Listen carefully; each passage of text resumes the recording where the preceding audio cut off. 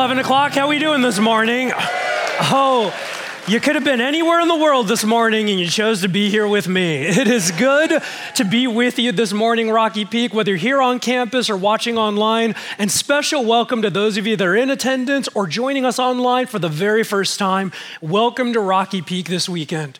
If we have not had a chance to meet yet, my name is Dre. I'm one of the teaching pastors here at Rocky Peak. And before we go into that time of teaching, I gotta address something.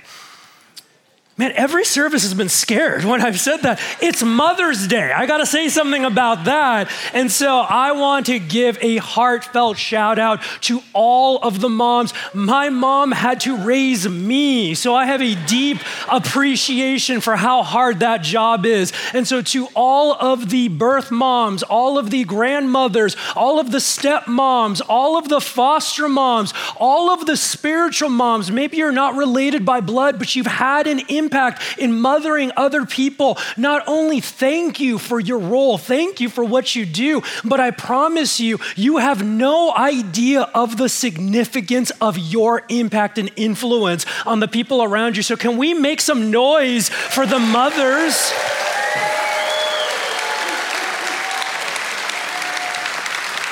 And it's been awesome every service to see some guys' eyes light up. That's today?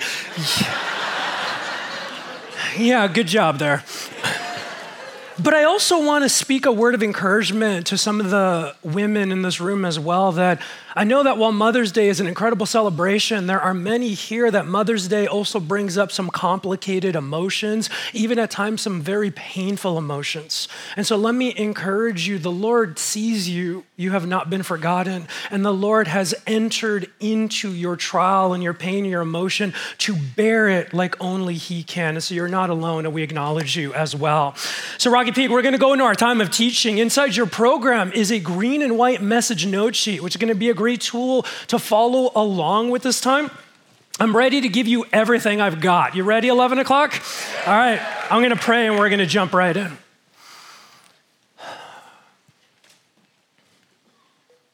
Jesus, I want to come before you right now with a heart and a posture of gratitude, but to do that, I need to confess.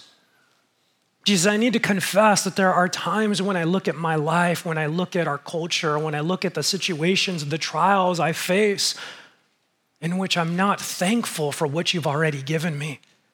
There are times in which I look at the trials, the pain in my life or in our culture in which I go and I only focus on what I feel like I lack, what I feel like I don't have. And Jesus, I remember your word declares in Psalm 23 that I lack nothing because of you.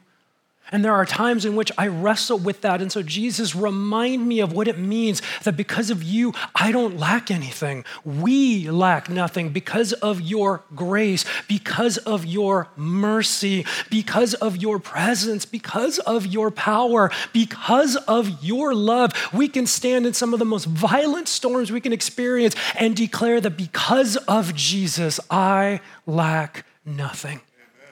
And so as we go into your word, which is living and active, continue to teach us of that beautiful truth. As I often pray, I pray that I as a communicator would fall to the wayside and become less. I don't want people walking out of here talking about me. I want them walking out here talking about you.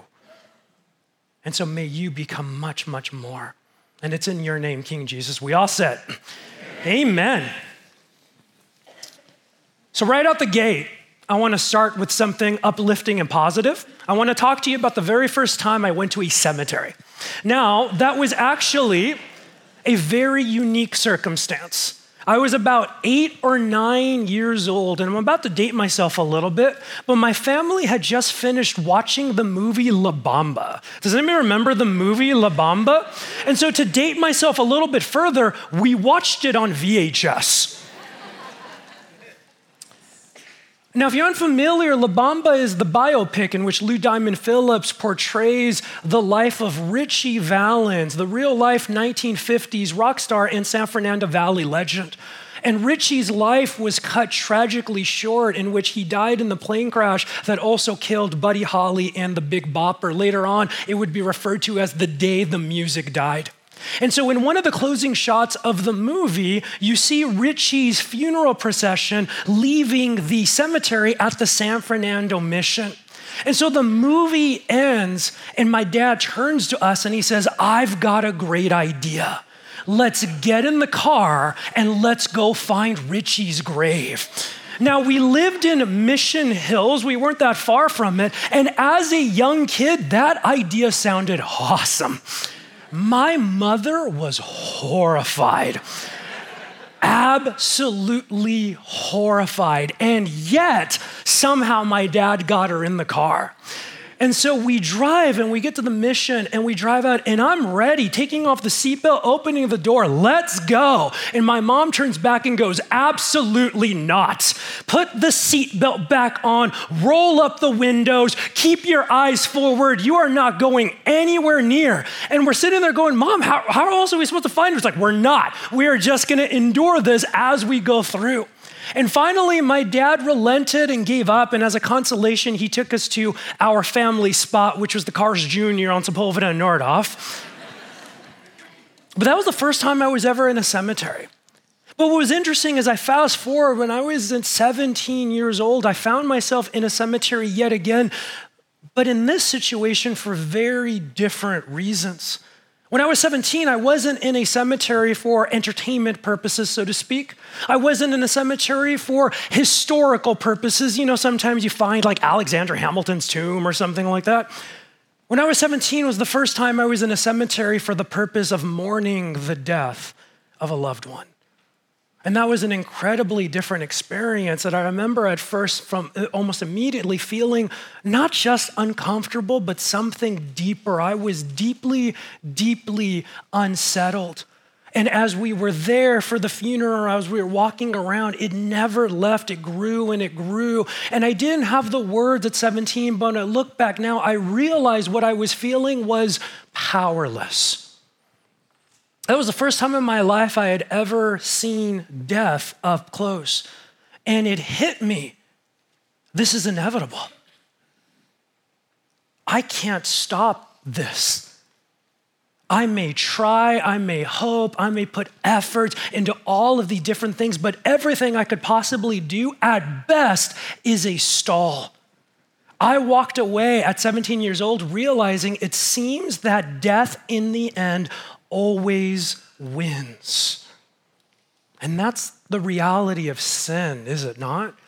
When sin was unleashed in our world, when sin was unleashed in our lives, sin unleashed the reality of death. In fact, Jesus teaches us as such. There on the front of your note sheet, there's an incredible passage from John's gospel in chapter 10 in which Jesus says, the thief comes only to steal and kill and destroy. The thief is the enemy. The thief is the devil. The thief comes only to steal and kill and destroy. And what I have realized since that moment when I was 17 is that death is a much bigger monster than I understood. What I have realized is death is not simply what happens when my physical heart stops beating, but death is all consuming and wants to destroy everything about me.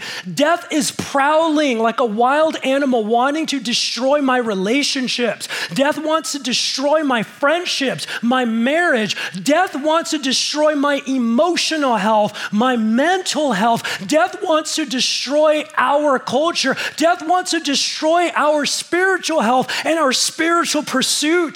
And again, what we look at scripture is that's the reality of sin. Death is a reality. But Jesus doesn't stop there. He continues. I have come that they may have life and have it to the full. And so there is a reality of sin, but then there is the reality of the cross. The reality of sin is rooted and defined by death. The reality of the cross is rooted and defined by life. And if you look there, I emphasize that last phrase in the passage. Jesus does not want us to have a small experience of life. He wants us to have life to the full. Life to the full. And what that means and how we learn to live in it, that's what we're going to be unpacking over the next couple of weeks. And so this morning, we're kicking off a brand new mini-series called Come Alive. And what we're going to be looking at over 3 weeks is this truth, that Jesus is inviting us to live in his resurrection, that Jesus is inviting us to experience his life in all areas, including those areas in our hearts that we have long thought of as dead. And so Rocky Peak, I really hope that you'll commit to be with us throughout this journey. And so what I want to do in our time this morning is I want to set a foundation for this series. And so I'm going to be speaking more big picture, and to set our foundation, we're going to be in a very special passage in the Old Testament of the Bible, Ezekiel chapter 37. And one of the reasons why I'm very excited to unpack this passage with you is for about the last 6 or 8 months in my own personal life, in my regular times of being in God's word, the Lord is trying to teach me something significant. And so he's only allowed me to be in 2 passages over the last 8 months. The first is Psalm 23. The Lord is my shepherd and I lack nothing. The second is the passage that we're going to spend the majority of our time with. But before we jump in, we need to establish a little bit of context, because we can't remove the fact that this passage was written originally to Israel. And so to be good students of the Bible, we always need to be asking, who were the original recipients of this word and what was going on in their lives? So there on your note sheet, you got a section titled An Incredibly Brief History Lesson. So again, we need to know the bigger narrative of Israel, and I've given you a couple of bullet points, and I am leaving out a lot there. But I'm not going to actually go through each bullet point individually. That's there for you. I'm just going to speak in a brief summary. And so the nation of Israel for many years was one nation. King Saul, King David, and then King David's son Solomon ruled over the nation of Israel.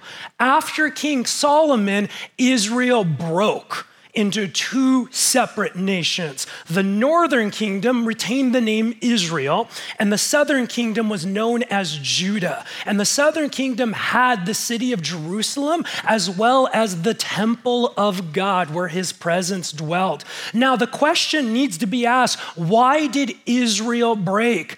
And there are factors that we could look at: the warring other nations and superpowers around them. We could look at the politics or different things going on, but the Old Testament makes it clear: Israel broke because of sin. Israel broke because of their disobedience. Israel broke because they kept abandoning the Lord God, Yahweh, for other gods, so to speak. And the reason why we need to understand that point is that sometimes as modern believers, we kind of keep the Old Testament at an arm's length and go, well, how am I supposed to relate with that? Because their story of sin is often my story of sin. Their story of continually seeking something else other than the Lord God is often the story of my life. But not only that, when we look at Israel's story, we see that their story is a story of sin and disobedience, as well as their story is a God that is unrelenting with his grace and love and still goes after them when they don't deserve it at all. And that is our story as well. So Israel is a lot more relatable than we may think. And so by the time we get to Ezekiel chapter 37, the people of God have no hope. They've been displaced. They've been conquered. Both kingdoms have been ripped apart, and the temple has fallen. I think a great way to characterize where the people were at: a couple of weeks ago, I showed my kids for the first time the movie Hook, which is a fantastic movie. And there's a line that Dustin Hoffman's character, Captain Hook, says. He says that death is the only adventure you have left. That's where Israel was at this time. They were a people. So hear me. The prophet Ezekiel was called by God to address a people who were completely defined by death. They were defined by bodily death, as much of their countrymen had died. They were defined by political death. They had lost their nation. They were defined by relational death, and many of them seemingly were defined by spiritual death. There was a hardness of heart because they sat there wondering, God, we were your people. God, you called us to bear your name. God, you said you would be with us, and we've lost everything. Where are you now? And again, without needing to raise hands, is that cry not relatable to many of us? You said you would always be with me. Where are you? Now that we've set the foundation, these are the people that God is addressing through Ezekiel 37. So there in your note sheet, you've got a section titled Walking Through the Valley. If you've got your Bibles, open them up. If you've got your apps, turn them on. We're gonna be in Ezekiel chapter 37. And your note sheets are gonna flow a little bit differently than usual. Often I call your attention to underline or highlight some key words or phrases in our passage. For our time this morning, I've gone ahead and written those out in your note sheet, and many of our fill-ins are gonna be actual passages. And so before we jump in, I just wanna invite you to do something. Would you go ahead and take 1 or 2 deep breaths? There's nothing magical about that act. I just find that a deep breath often slows me down and focuses me better. And then just in the stillness of your own heart or mind or under your breath, would you pray this prayer? Holy Spirit, open my eyes to see what's in your word today.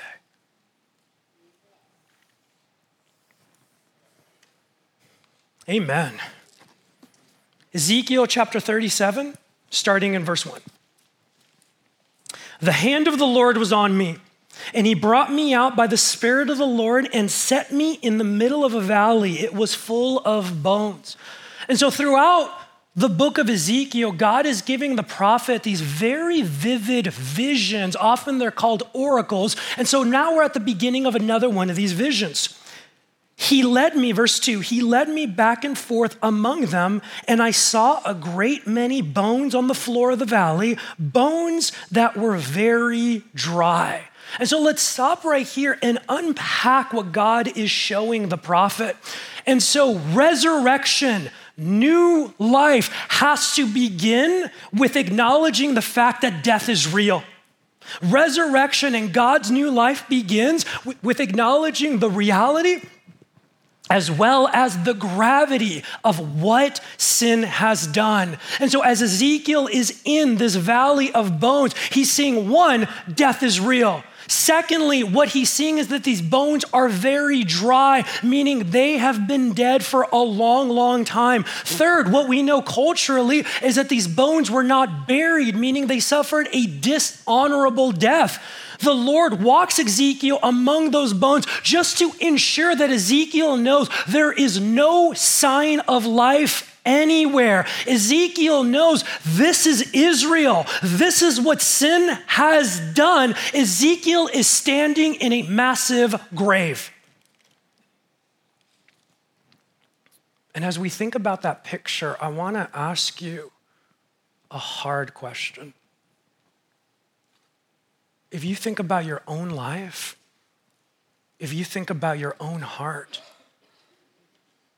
what are the graves in your heart? What are the graves in your life? If I were to define what I mean, I would say, where are the areas in your heart of deep, prolonged pain, suffering, and sin? Where are the areas in your heart of deep, prolonged agony? Where are the areas in your heart in which you would say, despite my best efforts, despite all I've done, despite the amount of prayers I have prayed or I've asked other people to pray, this is an area of my life, this is an area of my heart in which I would say I have experienced little to no healing, little to no freedom, and little to no life flowing through it. Where are the graves of your heart?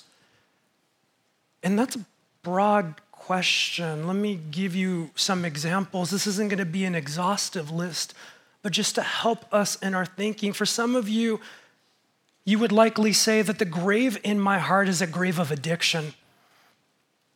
I'm addicted to a substance. I'm addicted to something like pornography. I'm addicted to an unhealthy emotion or an unhealthy codependency. And you would say that try as I might, I can never feel like I can ever get the upper hand or win in this. Addiction is a grave. For others, you would say that a grave in my heart is a broken relationship. Maybe a broken relationship between you and a parent, or the lack of a relationship between you and an absent parent. Maybe it's a broken marriage or romantic relationship. Maybe it's a broken friendship. Whatever it may be, you would say that no matter how long ago it was that I lost this relationship, it still deeply marks me, deeply influences me, and it deeply hurts. For others, you would say that the grave in my heart is how I see my own value and worth, that I can hear over and over again that God loves me, that God sees value in me, that I was worth Jesus dying for in God's eye. But if I'm honest, I don't believe it. Because when I think about myself, I don't think those things about myself. And so we feel like we need to earn it. Maybe it's in an aspect of a career. If I can get a career that I'm proud of or gives me purpose, or if I can have the right relationships that I'm proud of or give me purpose, or if I can have the right accolades, or if I can look Instagrammable, that's when I'll finally get purpose. If people can say things about me that I don't believe even about myself. For some of you, maybe you would say that the grave is anger. That you are angry deeply about what's been done to you, or angry about what's been taken from you. And hear me, anger in and of itself is not wrong and not even necessarily sin. But what I talk about when it becomes a grave is when anger becomes dominance. When anger becomes our dominant posture and our dominant emotion. And it seems like that's what we spend our days doing, talking, thinking about everything that makes us angry. It's seemingly all we feel. For some of you, maybe you would say that the grave you feel is the fact that you don't want to obey God in a specific area in your life. Maybe you would say, God, I don't want to obey you in an area of honesty. God, I am lying to people in my life. I am lying to people that are rooting for me, that are caring for me. I'm lying to get ahead. And you know what, God, I'm okay with that because I don't want to give that up to you. Or maybe it's a lack of obedience with priorities. God, I have hopes. I have dreams. I have visions. I want my family to go in this direction. I know you're going to mess it up, so I don't want to give that to you. Maybe your lack of obedience is in your finances. God, I don't want you to trust you with my finances. Maybe it's in your sex life. God, I don't want to trust your view of purity for my sex life or sexual identity. And again, we could go on, but maybe your grave is an area of defiance and disobedience. Maybe your grave, and this is my grave, is fear. Man, I have struggled with this since I was a kid. Over and over and over, Scripture says, do not be afraid. And yet over and over and over again, I feel like fear, anxiety, at times terror for a multitude of reasons just dominates how I operate. It dominates how I think. It dominates the decisions I make. And sometimes maybe I'm even making what would be seen as the right decision, but at least from my heart, the right decision made with the wrong heart makes it the wrong decision.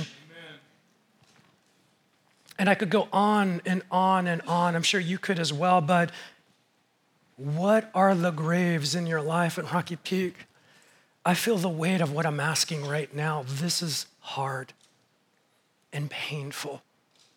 But I want to encourage you with this. This is the beginning of God's word to us this morning. He is starting with death. He is asking you in radical authenticity to acknowledge the death in your heart because God wants to speak directly into that grave to bring new life out of it. And so we continue in verse 3. He asked me, Son of man, can these bones live? I said, Sovereign Lord, you alone know. I said, Sovereign Lord, you alone know. There in your note sheet, you'll notice that I put this verse in the center. I bolded it because that is the foundation of our passage, and that is the foundation of new life. The prophet Ezekiel is facing death, and to the extreme. He is facing absolutely loss. I'm sure like on his own, he would be like any of us. Can life come back to these bones? I'm sure a big part of him would want to say no. But why does he hesitate to say no? Because he knows who God is. He knows who God is, and the true identity of God is the foundation of life. It's the foundation of resurrection, and it is the foundation of hope. He says, Sovereign Lord. You know, in these last months that I've been in this passage, that's the phrase the Lord brings me back to so often. Remember who God is. To say he's sovereign Lord means he is supreme. He has ultimate power. What we are declaring through this is that God is not my co-pilot. God is not simply my buddy. God is not an advisor. God is not a cheerleader that is rubber stamping any decision I make. God is ultimate. Sovereign Lord. Again, can we pause for a moment, just in the stillness of your own heart or mind, or even under your breath, would you say that? Sovereign Lord. Sovereign Lord. Sovereign Lord. Verse 4.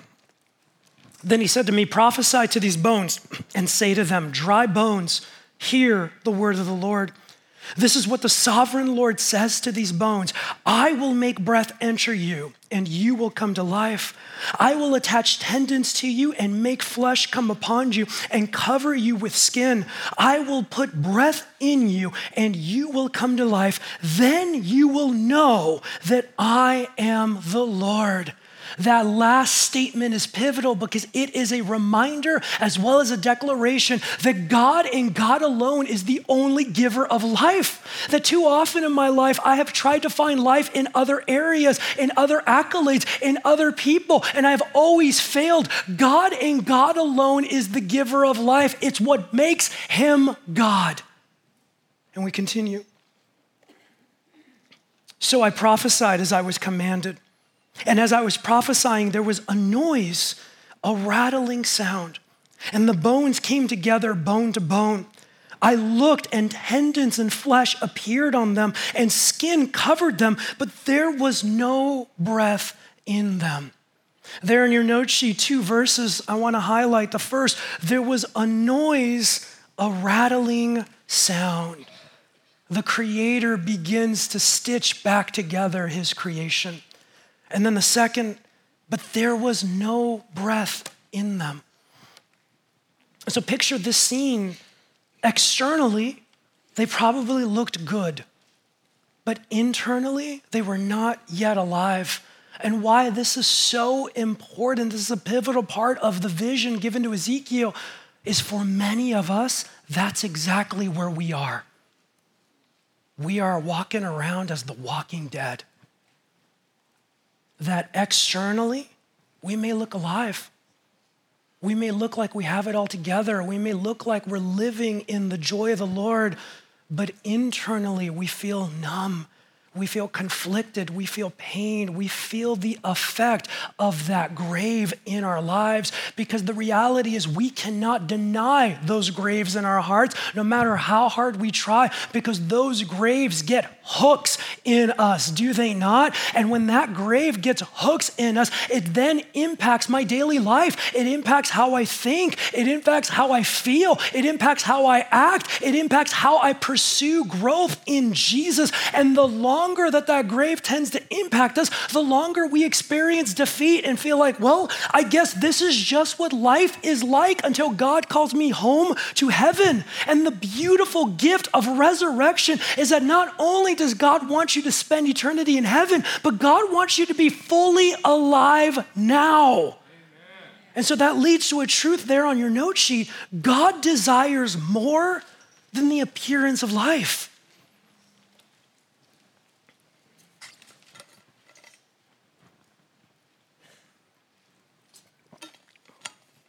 In fact, I want to amend the statement a little bit. If you would add a couple words to it.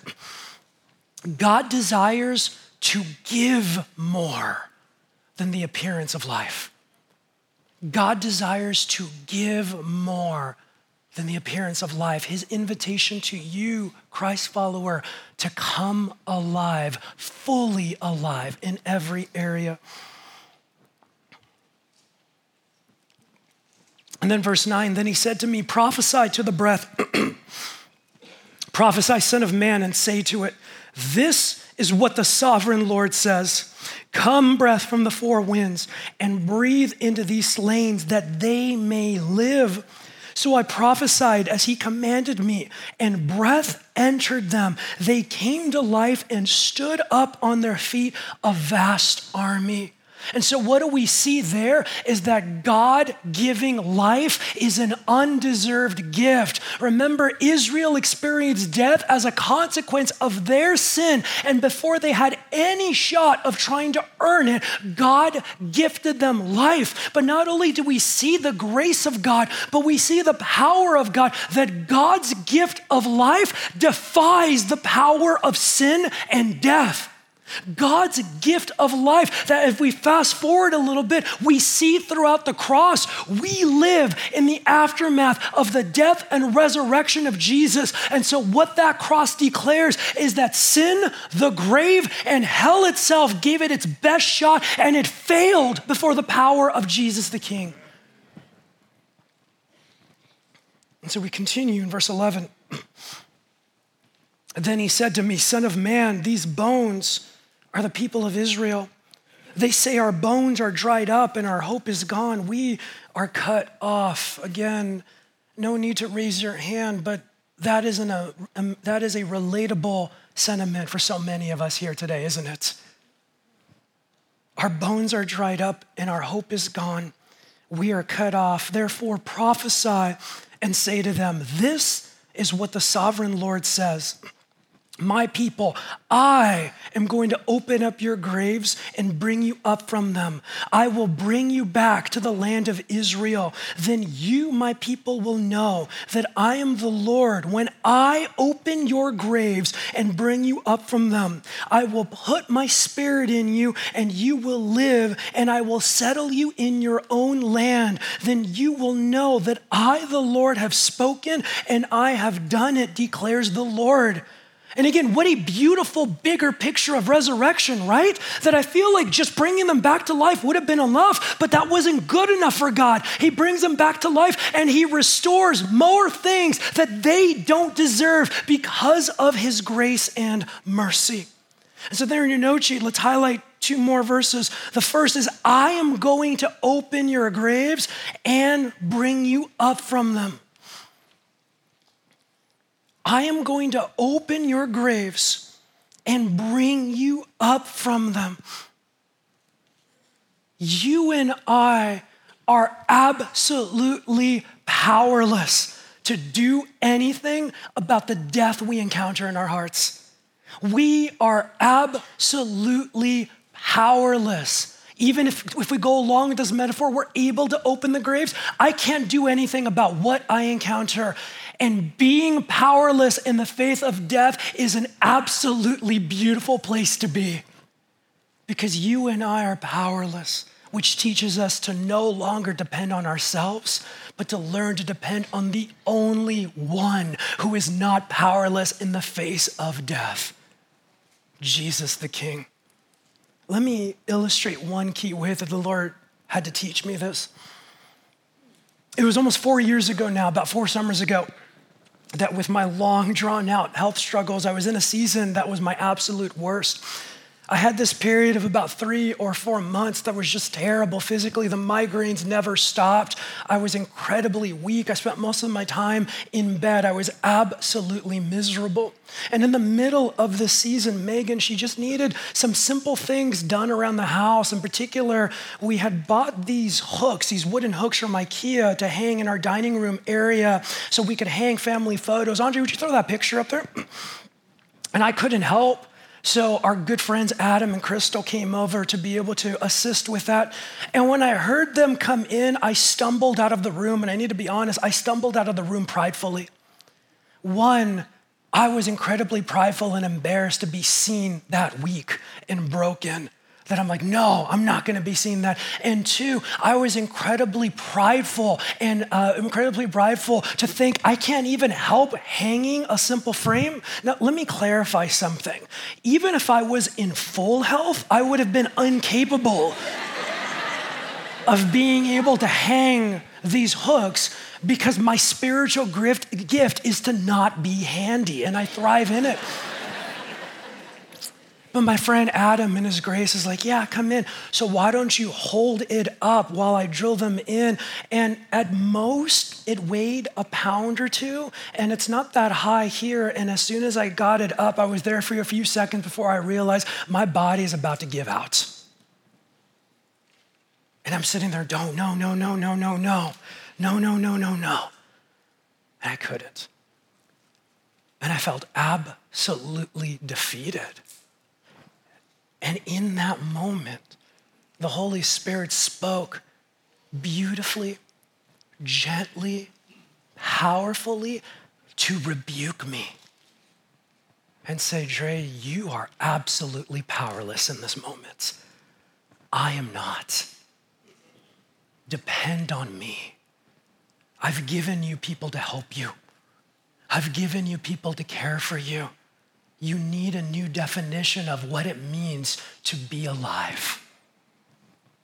And in that moment, that season was still incredibly terrible, but that night was one of the best nights I had ever had. Being powerless is a good thing because I'm dependent on the God that is anything but. And so when the sovereign Lord opens our graves, he does so purposefully with the purpose to give life to what he encounters inside. And again, on your note sheet, the next couple scriptures I want to highlight, I will put my spirit in you and you will live. And when this was originally being written, remember, it's being addressed specifically to the nation of Israel. They were God's chosen people. And so to be given the Spirit of the Lord is to be a loud declaration that we are God's chosen, that God is with us. And so what's beautiful is Israel was meant to be a catalyst because as we live, as I've mentioned, in the aftermath of the death and resurrection of Jesus, Israel was meant to be a beginning, but now because of Jesus, we all, Jew and Gentile, are the dwelling place of God's Spirit. In a beautiful act of grace, he has given us his Spirit for many reasons, but a key one is to now define us. Before Jesus in our lives, we were defined by death. The Spirit is a reminder, not just to the world at large, but to our own lives, that we are now defined by his resurrection. And that's the second truth there in your note sheet. Resurrection now defines us. Resurrection now defines us. For those of you that were here in our previous series, as we went through the letter of 1 Corinthians, when the early church was focused on the right thing, resurrection was not in the back of their minds. The resurrection of Jesus was not simply they did one weekend out of the year, but resurrection was at their forefront. Resurrection was their foundation. Resurrection was what they were rooted in. Resurrection was the reason and the overflow of everything they did. And it's the same invitation for us. Jesus wants you to experience more of what it means to live in his resurrection. The resurrection was not meant to be contained to one moment at your conversion. That was meant to be the beginning of a journey through which you now live in the resurrection of Jesus that brings life not just in heaven, but brings new life now in every area. Until we're called home, there are always going to be graves in our heart. But there will always be the resurrection of Jesus to call life out of it. And so again, just pause and focus on that for a moment. I am defined by the resurrection of Jesus. I am defined by the resurrection of Jesus.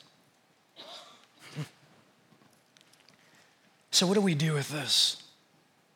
You know, there in your notes sheet, you have a section titled One-on-One with Jesus. Rocky Peak, I'm what I would call a very simple preacher.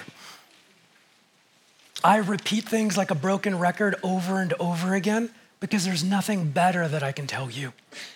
And one of the things I will repeat over and over again until the day the Lord calls me home is that one of the most important things you can do in your life is develop a regular rhythm of spending one-on-one time with Jesus. Hear me, our gatherings are a gift and they are essential. We need to prioritize this. Our life groups are a gift and they are essential, but all of this is meant to be a catalyst to equip you to then go and be one-on-one with your precious Jesus, because what we do here on the weekend, what happens in your life group is not enough. You need to be one-on-one with your Savior. And so what I'm gonna ask you to do is in the next 24 hours, you know the drill, to carve out some slow, uninterrupted time to sit with this passage, to read it and reread it. Let the Holy Spirit highlight key words or phrases. I mentioned that for me, he keeps bringing me back to that declaration, sovereign Lord, but for you, he may lead you to something different in this. And then as you've sat with that passage, I want to invite you to then pray this prayer to God. There in your note sheet, what grave is Jesus opening? What grave is Jesus opening? You know, Michael, over the years, has often said that God has an epic vision for your life. And God's epic vision, to use my words, is one of life and to the full. And so Jesus is calling to open up that grave and to do what only he can, is to bring resurrection to it. And again, the reason why one-on-one time is so important, because when we do that, we experience three key things. The first thing we experience is we experience the presence of God that is with us. And especially in this journey, because this journey of experiencing life, of life coming out of our graves, is a journey. Israel had a road ahead of them. For many of us, we are going to have a road ahead of us. And that road is at times going to be painful and arduous. But the presence of God is a reminder that we do not travel alone and have not been left to figure it out on our own. But not only that, because God opening those graves can often bring up pain, emotion, and suffering. So the presence of God is an essential, safe place for us to be emotionally raw and unfiltered with him. For many of us, the beauty of resurrection means that we need to go before Lord and we need to cry, we need to wail, we need to moan loudly. For many of us experiencing the beauty of resurrection, we need to go before God and we need to yell, we need to fume, we need to call God out and ask him, where are you? Why aren't you doing anything? For many of us, we need to go before the Lord and sit in a smoldering silence. And what we will learn, like we can't learn in any other situation, is not only can God take it, but he has the power to do something about it. And that's the second thing we experience one-on-one, is his power. His power to give life. You know, one thing, I've been a pastor at this church for a long, long time, and one thing that happens is often beautifully, people may come up to me or a Michael or Joel or Tim or Johnny or any of the other pastors on staff and ask us to pray for them. And it's a beautiful invitation. But sometimes you can tell that when that invitation is given is because they think there is something more powerful about our prayers. And that's not true, because you have the same Holy Spirit that I do. Understand my limitations as a pastor. I stand up on a stage and I yell at you. I may be able to get you thinking. I may even encourage you for a moment, but nothing I could ever say has the power or the authority to actually give you life. Only Jesus can. And so in his presence is where we experience that in a new way. And then the third thing we experience in this presence is a supernatural patience. Sometimes it feels like resurrection is late, doesn't it? Remember the cry of Mary and Martha when Jesus didn't show up in time? If you had been here, my brother wouldn't have died. And what does Jesus show us? That he's not trying to mess with us by not sticking to our schedule, but that he is trying to do more than we could possibly imagine. Jesus will always move at the pace of life. Jesus will always move at the pace of greater life, and I'm not always down with that. So I need a patience that is beyond what I'm capable of on my own. And I experience that in my one-on-one times. So Rocky Peak, as we wrap things up, as I invite the worship team to come on out, the invitation that Jesus has set before each and every one of us is to embark on a new adventure of life and to the full. And I want to close by going back to the movie Hook. If you haven't seen Hook, it's fantastic. Robin Williams was brilliantly cast as a grown-up Peter Pan who lost his way, who forgot who he was. And through the course of the movie, he needs to remember who he was. But not only does he remember who he was, by the time we get to the end, he realizes that while his adventures in Neverland were incredible, that he has a bigger adventure in front of him, which is with his family. And so at the very end of the movie, the character of the now very aged Wendy says, "So your adventures are over." And Peter replies with this there in your note sheet, "Oh no, to live would be an awfully big adventure." And that is the invitation Jesus is calling in your life today. Life and to the full. And so as we leave this time of teaching, as we close with a final song of worship, we're going to sing a song that we've sang often at Rocky Peak. It's a song called Rattle.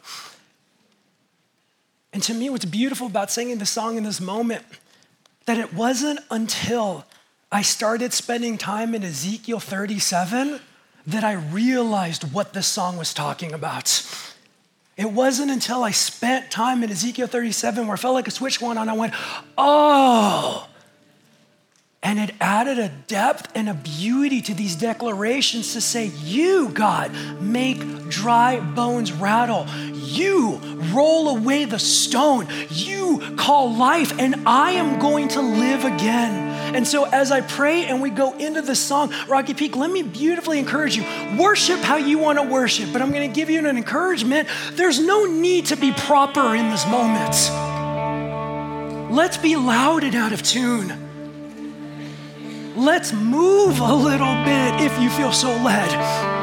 Let's receive, because this is the declaration of undeserved grace, of undeserved mercy, of the truth that because of Jesus the King, life is coming out of our graves. Thank you, King Jesus. Amen. Let's pray. Jesus, we are alive because you are alive. Jesus, we are alive because of your grace and mercy. We are alive because of your power. And Jesus, there are graves in our hearts. There are graves in my heart. And you are here to declare to us today as your people, as your church, to say death no longer has a hold on you. It is time to be defined by life. Whether it's a grave of broken relationships, whether it's a grave of value or worth, whether it's a grave of dishonesty or habitual sin, Jesus, we are ready to say, open the grave in your power. Call life out of it. We no longer want to be defined by it. We want to be defined by you. And so as we go into this final song, we are here to sing. We are here to declare. We are here to say, dry bones, bones, hear the word of the Lord. Dry bones, we are alive because of the power of Jesus, and we are now defined by life and life to the full. Thank you, King Jesus. It is in your name we all said, amen.